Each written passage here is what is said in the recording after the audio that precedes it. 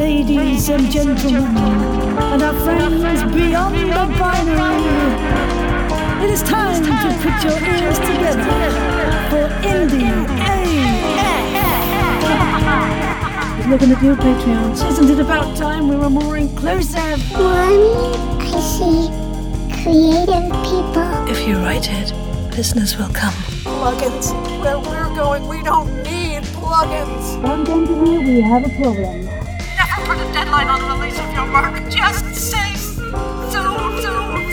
Hello, how are you? And welcome to another Indie AF Chatterama with me, Sarah Golding. Hello. And one of the most humble yet influential creatives in the audio fiction space of the last years. Yes, it's Mr. Paul Bae of Black Tapes and Big Loop and Marvel and more. Woohoo! Enjoy. Hey, people in a big loop of what's what and who's who in audio fiction. I just know you're going to diggity dig and lovely love my grooviest guest of today. Yes, I did say lovity love what's it to you. I want you to marvel and weep at the joyous recordings this pioneer fellow is responsible for much audio joy and despair recorded on, I think, maybe black tape, I'm not sure of the colour. And it doesn't suck, sir. This podcast, writer, producer, director and maker of many things, a brilliant light of positivity in a crazy world that just needs to be more Canadian, Korean, eh? Who is responsible for a show that set many on the path to the journalistic tape trope of audio fiction that set the tone for audio monologue, and who is one of the very definitions of someone who made it big from creating an audio drama with a pal for the love of storytelling of black tapes and big loop and more. Is the legendary Paul Bae. Hooray! Hello! Yeah, I feel like I need to walk through curtains for Please that introduction. Do. And there's glitter and cannons and fireworks in the background. It's very exciting to speak to you, sir. And I hope your world is good. I mean, firstly, may I ask, what have you been up to? Because we haven't seen you front and centre for podcasting for a little while. So I know you've got lots of irons and lots of fires. I wonder if you can share any exciting adventures that you've been having of late. Yeah, I've been deep in development on 2 new TV series. One of them is public. The Amazon bought my Shoot the Moon series. That is so exciting. The pilot, they're paying me to write the pilot, starring Ken Jeong, produced by Daniel Day Kim. I'm trying to twist Daniel's arm to star in it as well, but he's a very, very busy guy. I think he just wants to stick on the producing side on this, but we'll see. I can be quite persuasive using my puppy charm. It works on my dogs. It works on other Koreans. So I got that, and I have another secret project. I can't talk about it, but it's one of my favorite networks. It started as a podcast that I was pitching to buyers, and it's a historical horror. And while the deal was being made with this podcast studio, this network that I love heard about it through my agent and jumped in and took it off the table. And now, so I'm developing that horror series for them. I'm doing this at the same time. Wow. Yeah. So, never one to just sit down and do nothing for a while. You're doing several million things at once. How glorious. Yeah. And what kind of things have made you the happiest, can you say, since you started on your audio fiction kind of journey? What kind of things do you look on right now and think, yeah, those were crazy times, but good times? Tell us where your solace lies. The solace is really in the journey for me. I think I'm old enough to know to enjoy. I set realistic goals that have a side of dreamy to them. So the goal was to turn with the black tapes. The goal Terry Miles, my partner on the black tapes, we've talked quite openly about how we made the black tapes because our screenplay of our horror called The Black Tape, which was about Dr. Strand, a ghost hunter who doesn't believe in ghosts. His agent would not move it forward. So there was people just ignored that script, as is the case with many scripts. Okay. And after about 3 years with Terry bugging me to make a podcast with him, and I didn't want to be 2 guys with our hot takes on politics, out of frustration on the heels of the success of Serial, out of frustration when he was visiting one day, I just said, too bad we can't turn the black tape into a podcast. And Terry, being a director of indie films and doing everything on his own, his eyes lit up and he said, why the hell not? And I'm like, what do you mean? Just record it? He goes, yeah, that's what I'm doing. That's exactly what I mean. And he had to teach me how to do this. And it was really Terry teaching me how to, what this means. And then, him getting his, he's got quite a lot of actor friends and people in the community. And Terry's an audio whiz. Yeah. And so, he said, let's just take all these ideas and dramatize it and pretend it's real. And as far as sort of adapting that work for audio, challenge-wise, that's a lot of what people are doing right now, especially with the whole pandemic madness and people looking for things that are a little easier perhaps to access creatively. Any tips for folks to kind of go that journey themselves at all? Yeah, I've had so many people contact me. I try to be accessible to people when they need help at a certain stage. And mostly that stage is how to get it from if you have an audio drama series and you don't know how to take it to TV, but you've been contacted by TV people, I'm the one people contact because I don't think I think there's a limited number of us who've been able to make that leap. And it's a very specialized knowledge that I've got from just accidental experience. And so I want to share that with people so that they don't make the mistakes I did. I've been very lucky in that point. So my main thing to people whenever they reach out to me, because they're often TV people, I tell them hire indie audio drama people who know how to write for it, who know this. It's very specific. You can't just take a TV writing and make audio. It doesn't work that way. Absolutely. Terry and I got very lucky with the black tapes because there wasn't that much competition at the time in 2014 when we started writing it. Sure, it's a different landscape, isn't it? It's a different landscape. Yeah. I always tell people, they're like, what's the secret? I'm like, there is no secret. We were just early. It's just, if the black tapes came out today, we'd be struggling because there's so many strong shows out there. And I know that's true. And I think if more people admitted that, it would help other indie audio people coming in there's so many talented ones out there making great stuff that's not getting the proper attention. Maybe I shouldn't say proper attention, not getting the attention that I think they deserve. I agree with you. And I do my very best to like shine lights here and there whenever I think I love something, and it's just my opinion, right? But there are other people who do agree with me sometimes. And I just think like you say, there are so many people working so hard to create these wonderful stories for audio specifically that, we need more people to be shouting and megaphones and, I don't know, big explosions in the sky of letterings and big things behind planes or something to make folks find them. I mean, that whole discoverability thing is a chat folks can have round and round in circles for a long time, right? Yes, and you've been one of the loudest, most encouraging voices in the indie audio drama community. You've shouted out everything I've made. I've noticed that. So when you've reached out to me to be a guest on your show, I was elated that maybe I could help in the sharing of resources or insight or whatever to help the indie audio drama writers and producers, get to try to turn this into a living. That'd be the dream. Brilliant. For everybody. No, thank you. Huge thank yous. Yeah, and I love creative people. I think there is again just a home for everybody in the audio drama world, and I think, yes, it's become a flooded market, but that's no excuse not to keep listening. Yes. So we're going to look today at just how the Big Loop itself actually is one we're focusing on, rather than the black tapes, because I think that's had quite a lot of press in the past. And I want to focus on the style as well of Big Loop too, because it's one thing that I really have very much enjoyed listening to, and also the connectivity. And so the whole point of the podcast season this time is to look at how things germinated from just a single idea into full writing, production and beyond. So where did the idea for Big Loop come from your perspective? So on the heels of the success of the black tapes, Terry was able to launch a bunch of different shows that he's always wanted to write. Tanis, Rabbits, the last movie. He had so many ideas. And while he was making those, he kept pushing me, urging me as a friend to make my own. And I didn't know what to write. I had all these ideas. He knew I was an idea generator, which is why he first approached me in the first place to write the black tape based on an idea I had while I was teaching. And I didn't have the fire wasn't lit under me to do something non-black tapes at the time. Right. But then finally, when I looked at my list I keep a list of story ideas, and I had ended up with over 70 ideas. And I was watching Black Mirror, and I thought, I should consider an anthology. It doesn't have to be a serialized thing. And that's how it started. And then I, just as the black tapes, the idea was to mimic serial in tone, so that it'd be easier for people to listen to it. Because just from talking to friends, like no one listened to audio drama in 2014, and out of my friends.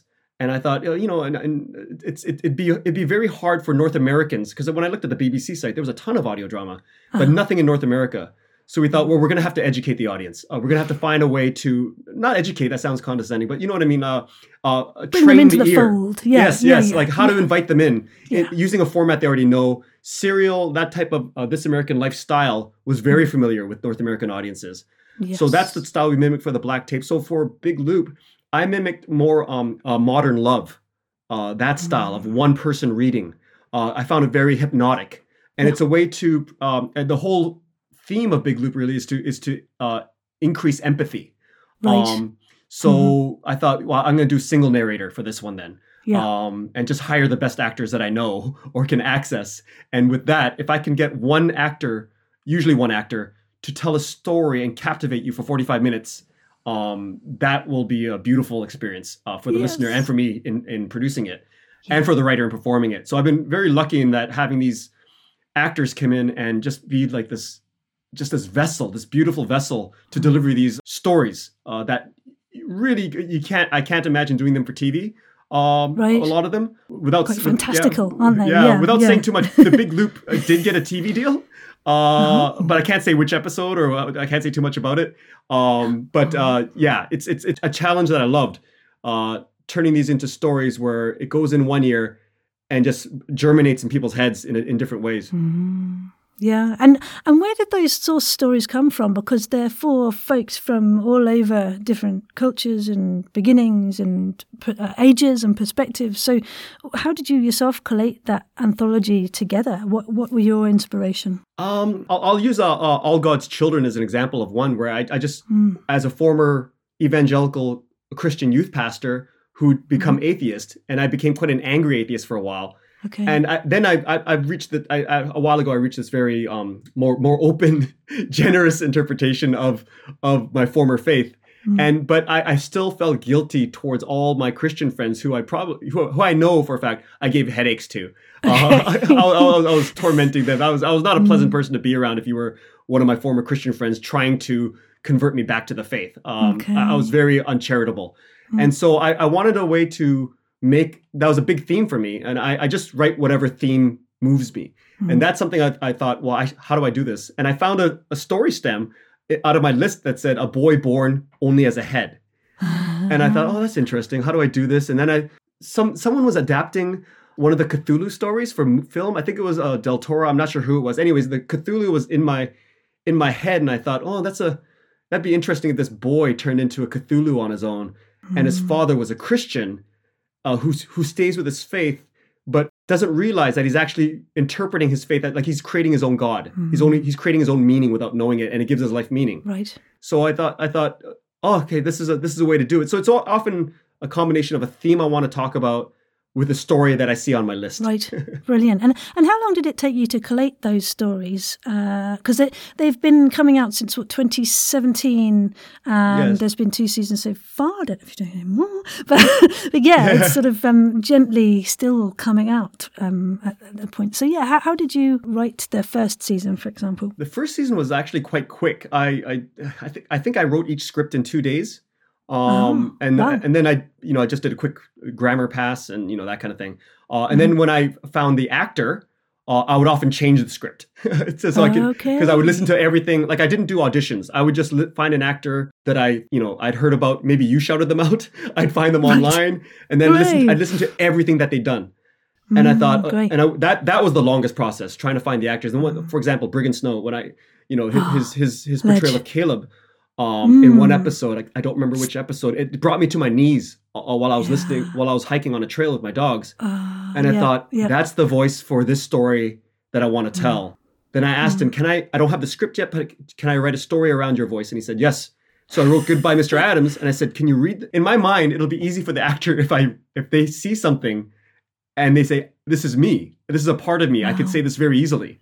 So that's how I approach casting. Yeah. That's so exciting, right, for an act. I mean, that's quite, as a voice actor, that's what you kind of dream of, isn't it? That kind of event. So that's very exciting. Yeah, and I often, half of them I don't even direct. I think Lauren Shippen directed the one Julia Morizawa, but everyone else, Brig and I directed, but, I use the word directing loosely. All I did was hold a microphone up to his face.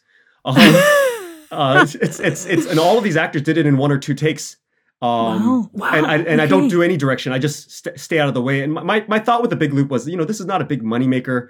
I'm creating IP so that hopefully the goal is that, movie companies come in and they say, can I turn, I don't know, The Fugue into a movie? And I go, yeah, go ahead. And then, I could sell IP that way and finance it and that kind of thing, get financing for it that way. But I didn't want to, as a former actor, I hated the audition process. I hated going in, the feeling of rejection. As a writer, the feeling of rejection is awful. But as an actor, acting is so much worse for me because it's humiliating to me. And I never shook that feeling. And I thought I never want to put an actor through that if possible. Right. If I get to TV, then I'll have to put them through it.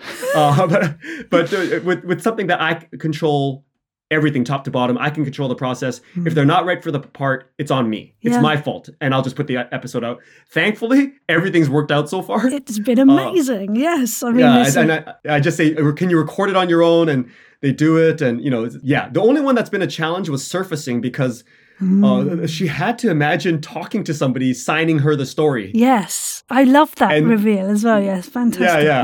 Mayumi was she was fantastic. She's I can't say enough about what she's done for that. And with regards to the actual recording process, were you in the same space? Was this in a studio? Was this done remotely over headphones? How did you work across the seasons? Some of the episodes they recorded on their own. For example, FML, Dave Rudden was in Ireland. So he had to record on his own.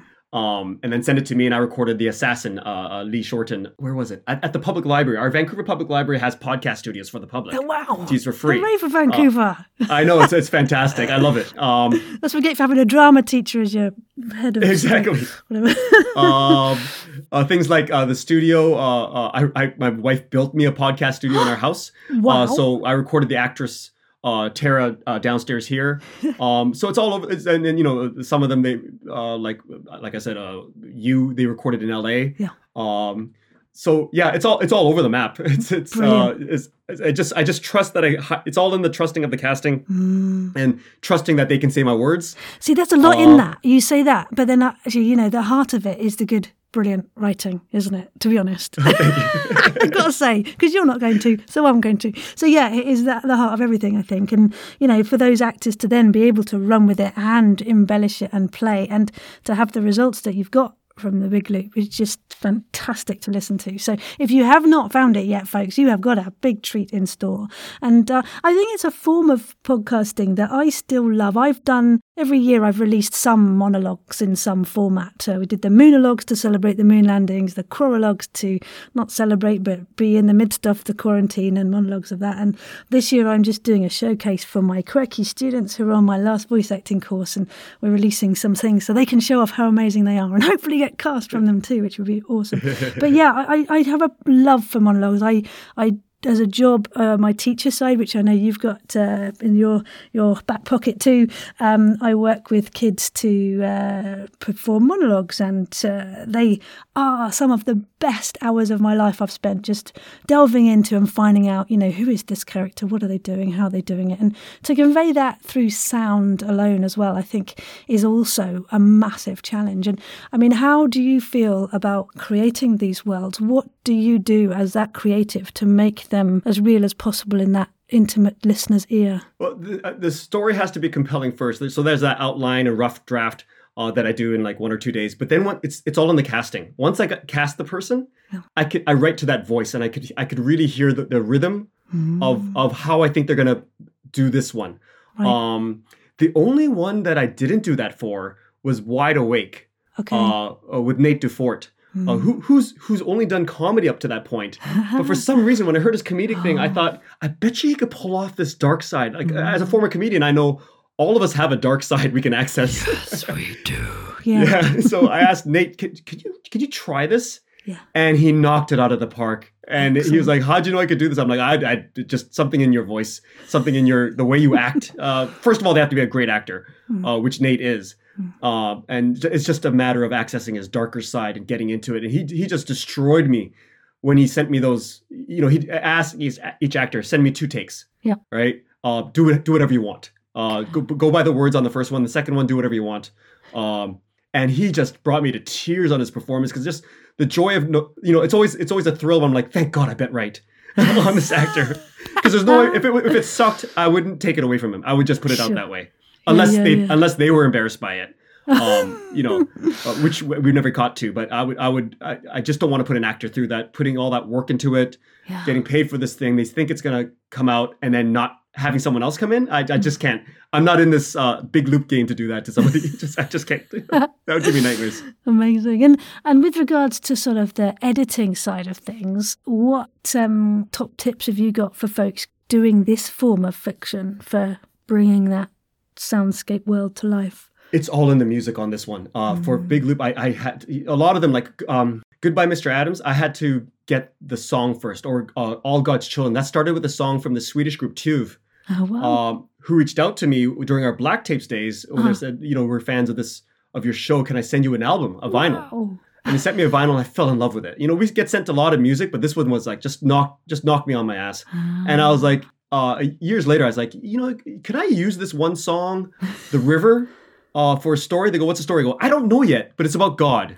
And they go, okay, go for it. And then I just wrote that story so that whatever mood you're in at the end, it would go right into that song, and that song would always complete the episode of the Big Loop. Like it's designed. Every episode is designed for that song, very specific song. I love that. It's a tonal piece, and it just helps you sit in the moment. Yeah. So that's so.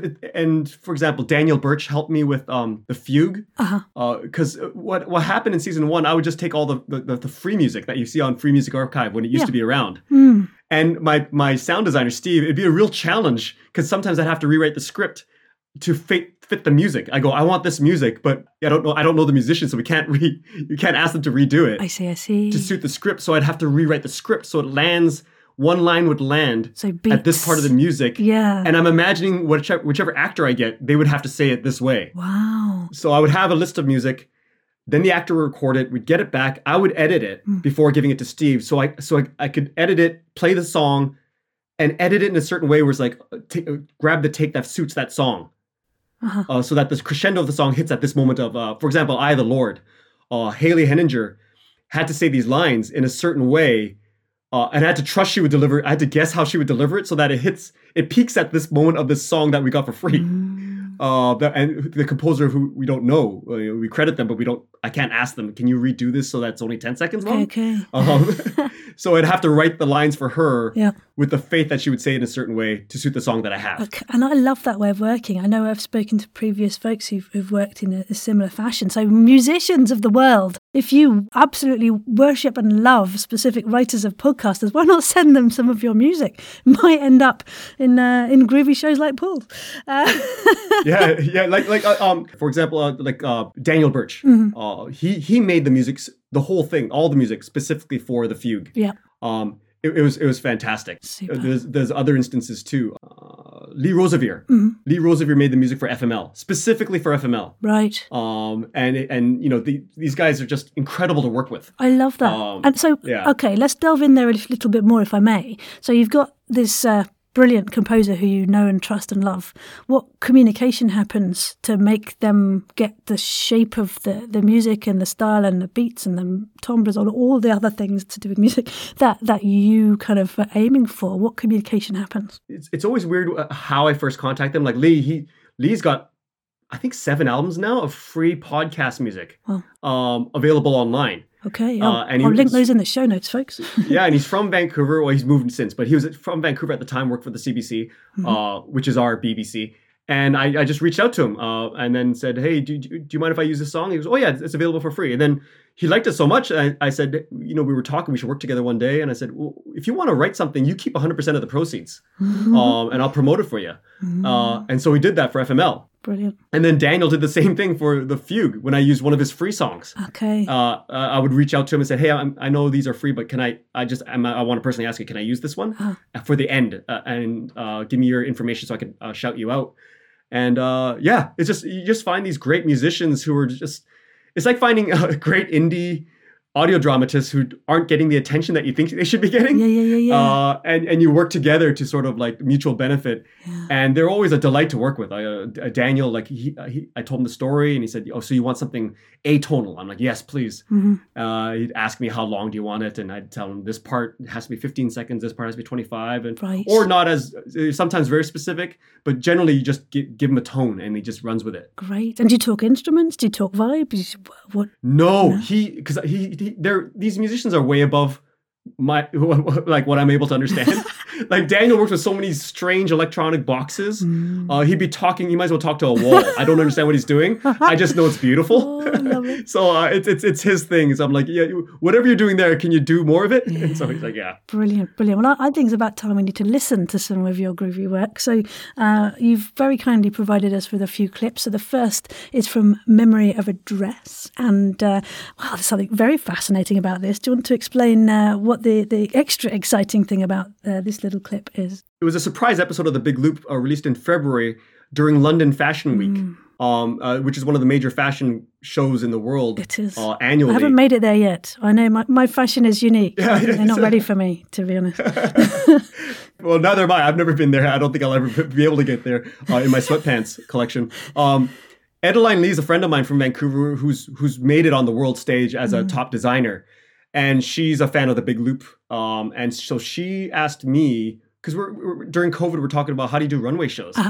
And she goes, everyone's like Prada and everybody, they're all clamoring for a new way to do it. And then she came up with this idea, because I just threw out as a joke, just like at the Black Tapes, I said, why don't we turn this into a podcast? And I threw it as a joke, too bad we can't do an audio drama as a runway show. And she said, what? And then I repeated it, I was laughing. And then a month later, she called me, I know you were joking, but I think I want to be serious for a second. What would this look like? Yeah. And then she kept bugging me, can we do this? And then she had all these resources. And I thought, okay, well, show me the dress. And she showed me the dress.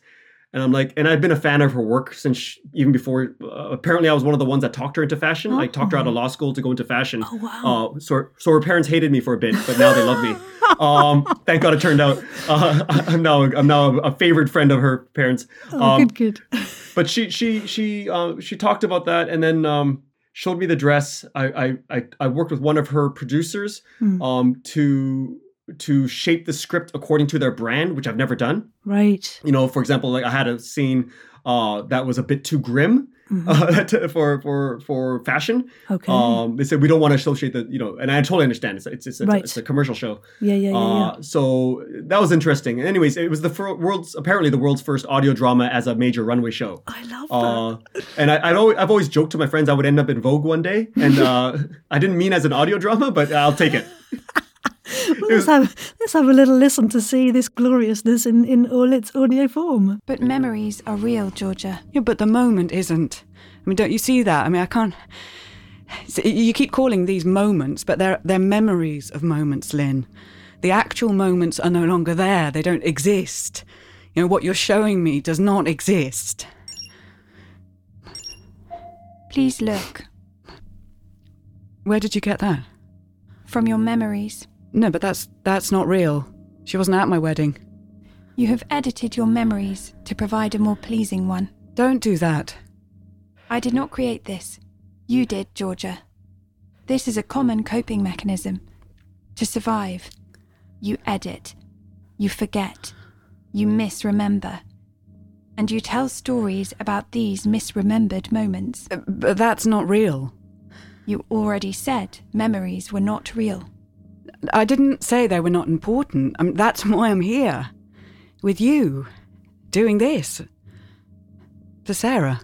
So that when you are no longer here, she can have these moments to tell herself stories about you. Lynn, that's straight out of the advert.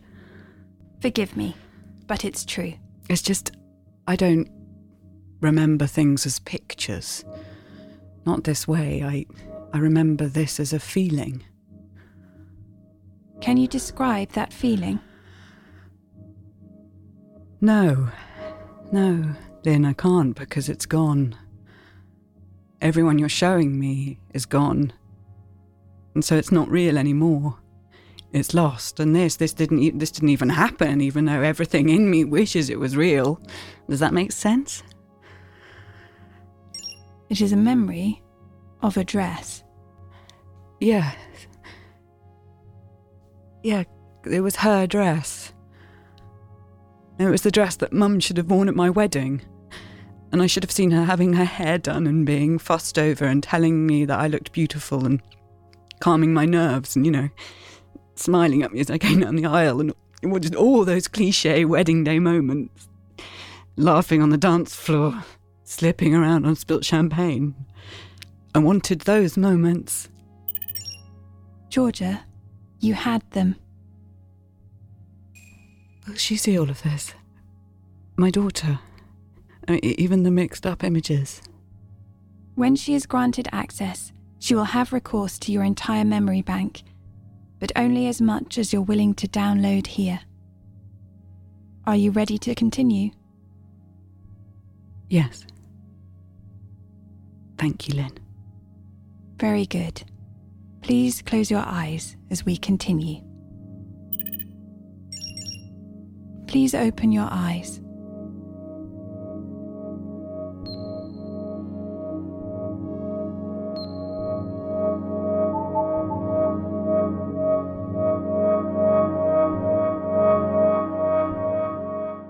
Well, folks, I wholeheartedly do feel that those voices, that mix, I can imagine it. Can you not just imagine this crazy, wonderful event happening? I mean, how did it actually work? Did you get video of it? Did you see it? No, I just wrote the audio drama, the script. And then we had to go fishing around for talent. Okay. And there's this composer who Edeline has worked with on all her the big runway shows. And it just came out that way. Tom Burke was just this brilliant person to work with. And Millie, who's the producer, and it made it so easy for me. I'm so used to doing things on my own until I get to the sound part, and then it's with me and Steve, Steve Jin, my sound designer. But this was because I'm working on a bigger stage, bigger world stage. They had all these professionals who are used to putting on big shows that are different shows twice a year. Right. And so they were just like, give us the script. I give them the script. They gave me notes. It was very quick because the pace for fashion is a lot faster than audio drama. Okay. It's quite quick, which is fine with me. I like working that quick. And then they just turned it into magic. They got this wonderful actress, Maureen O'Hagan. She just broke me with her performance.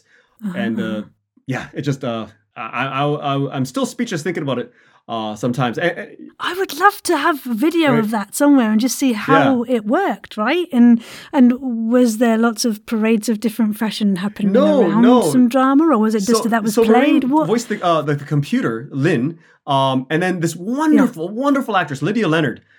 She played Georgia, and it's just the interplay of those voices, and then Tom and I sort of worked around, like not around it, just tried to find the music that would suit their interplay, if that makes any sense at all. Right? Okay. Yeah. Yeah, and Tom it just touched Maureen's voice a little bit to make it a bit more computer-like. It's just, it felt like the writing was the easy part, to be honest. When I handed it over to them, they recorded it, they directed it. I asked Tom and Millie, can you guys direct this? I can't fly to London during COVID. And so, it was easy to have faith in them because I've seen their other work for runways. They're doing something new every time in a medium they haven't worked in, and they knock it out of the park. So I had no doubt that they could do this with this. Brilliant. Okay, so where's the next place that we need audio drama then, Paul? Come on, let's out of the back of your annals of your mind. Are we going to have live audio drama on planes instead of a talking at the beginning of the safety? We're going to have audio drama instead. Where's it going to be? I want it at the big O Arena in London, and just a giant audio drama as the opener of a concert. Yes. Right? It's just something like that. We need it. I want Depeche Mode and The Cure to have a duo giant tour at O Arena, and it starts with an audio drama using both of their music, which I know it sounds like a joke, but to use either of their music in an audio drama is my dream. Wouldn't that be richly wonderful? Yes. Make it so, please, world. Make it so. No, honestly, I just feel like, yes, we do need bigger forums, don't we, for audio drama to shine. And I think when people find it, they do fall in love, right? Very, very quickly. Yes. And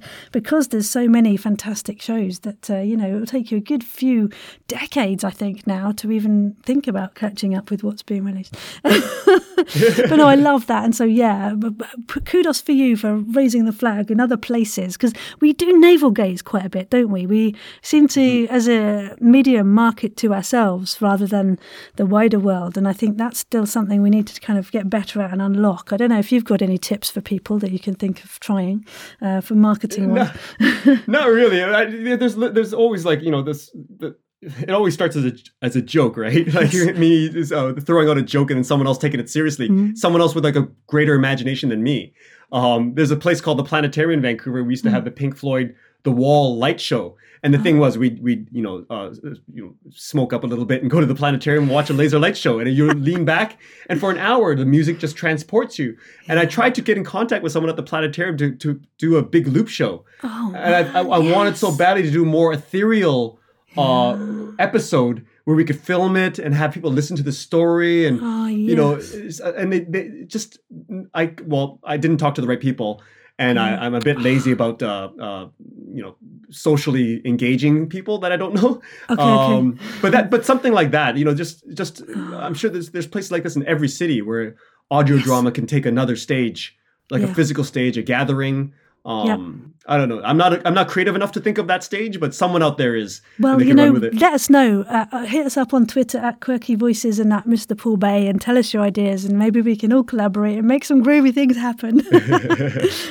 And talking of groovy things, surfacing is actually one of my favourites, and you've picked a clip from that, which is very exciting. This is very much a voyage into the art of storytelling, I do find, and also the use of different language as well, which I think a lot more podcasts are venturing into these days, which I think is glorious because, not the whole world doesn't have to speak English all the time. So why have you chosen this clip for us today? It's just something that I've always wanted to play with. I love episodes of This American Life, or I don't know, there's so many shows with the interviewee has a revelation in the middle of the interview. So I wanted an episode where the narrator learns something about her own story while telling the story. Right. So I thought, well, she has to hear someone else tell the story then. And that's how I came up with she has a deaf mother and she has a sign for her. And then as the mother tells the story, because it's the mother's story that she's telling, this is the moment where we find out, oh, this is not her story. She's been translating this for somebody else. And there's a different dynamic going on. I love that. And it almost brings into sharp focus the story itself, doesn't it? Yeah, let's have a listen and see how that's revealed. Most divers went under for 2-3 minutes. My mother, she could be under for 4 or 5 minutes. I suppose that's where I got it from. When my mother passed, my father never talked about it. I suppose he wanted me to go to college, but I would have to go away for that. To Tokyo, maybe, which was another world to me. And maybe some girls would like that. Like my daughter here, Hanaka, who went all the way to California for school. Can we stop for a second? I'm sorry. お母さん、私日本帰ったのお母さんのためだよ。手話習うために。それで一緒にお母さんと一緒にここに帰ってこようと思って行ったのに、孫と一緒にいたくないの？分かってるけど、そうだけど、でも私たちの生活は全部ここにあるから。日本には何もないもん。ここならお母さんの面倒見れるんだよ。Everything is here. I can take care of you here. Okay, fine. I'm sorry. We can, maybe we can pick up where we left off.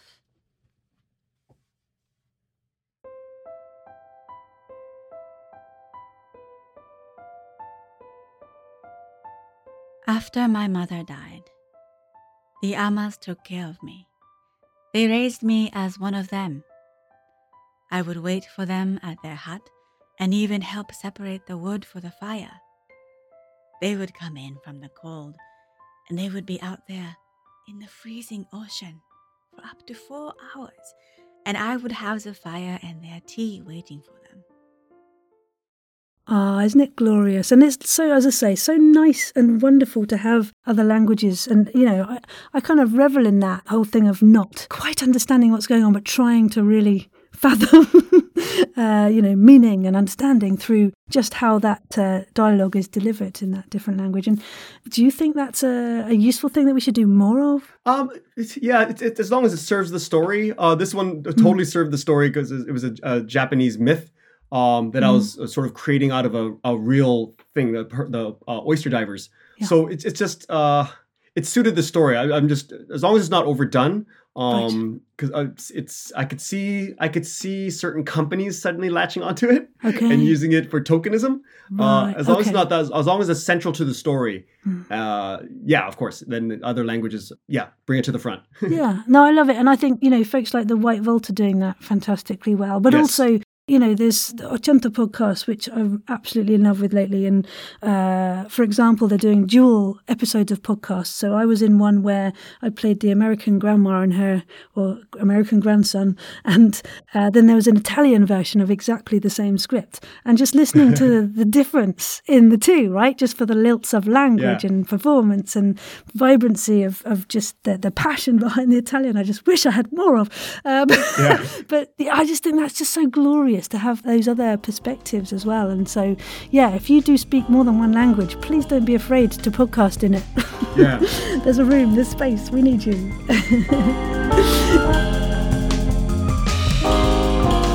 My folks, it's finished. No, I was just getting into that, weren't you?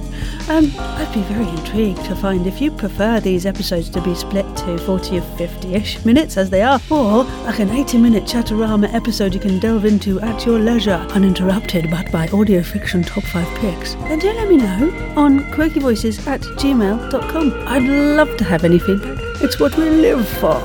And do ping me your thoughts as well on future guests or topics of choice and discussion you would love to hear about. I'd love to hear from you. And of course, please do send me those top 5 picks of audio fiction that you love right now, or that your all-time favourites of all time. It's up to you. I just want to share folks' amazing finds so that others may find them too. Woohoo! Oh, go on. And thank you for listening. Huzzahs to my Patreons, I absolutely adore you, and episode 2 of this Chatterama will be out soon. Or, if you are a Patreon, you could have listened already, you lucky things. Happy creating out there. Bye-bye!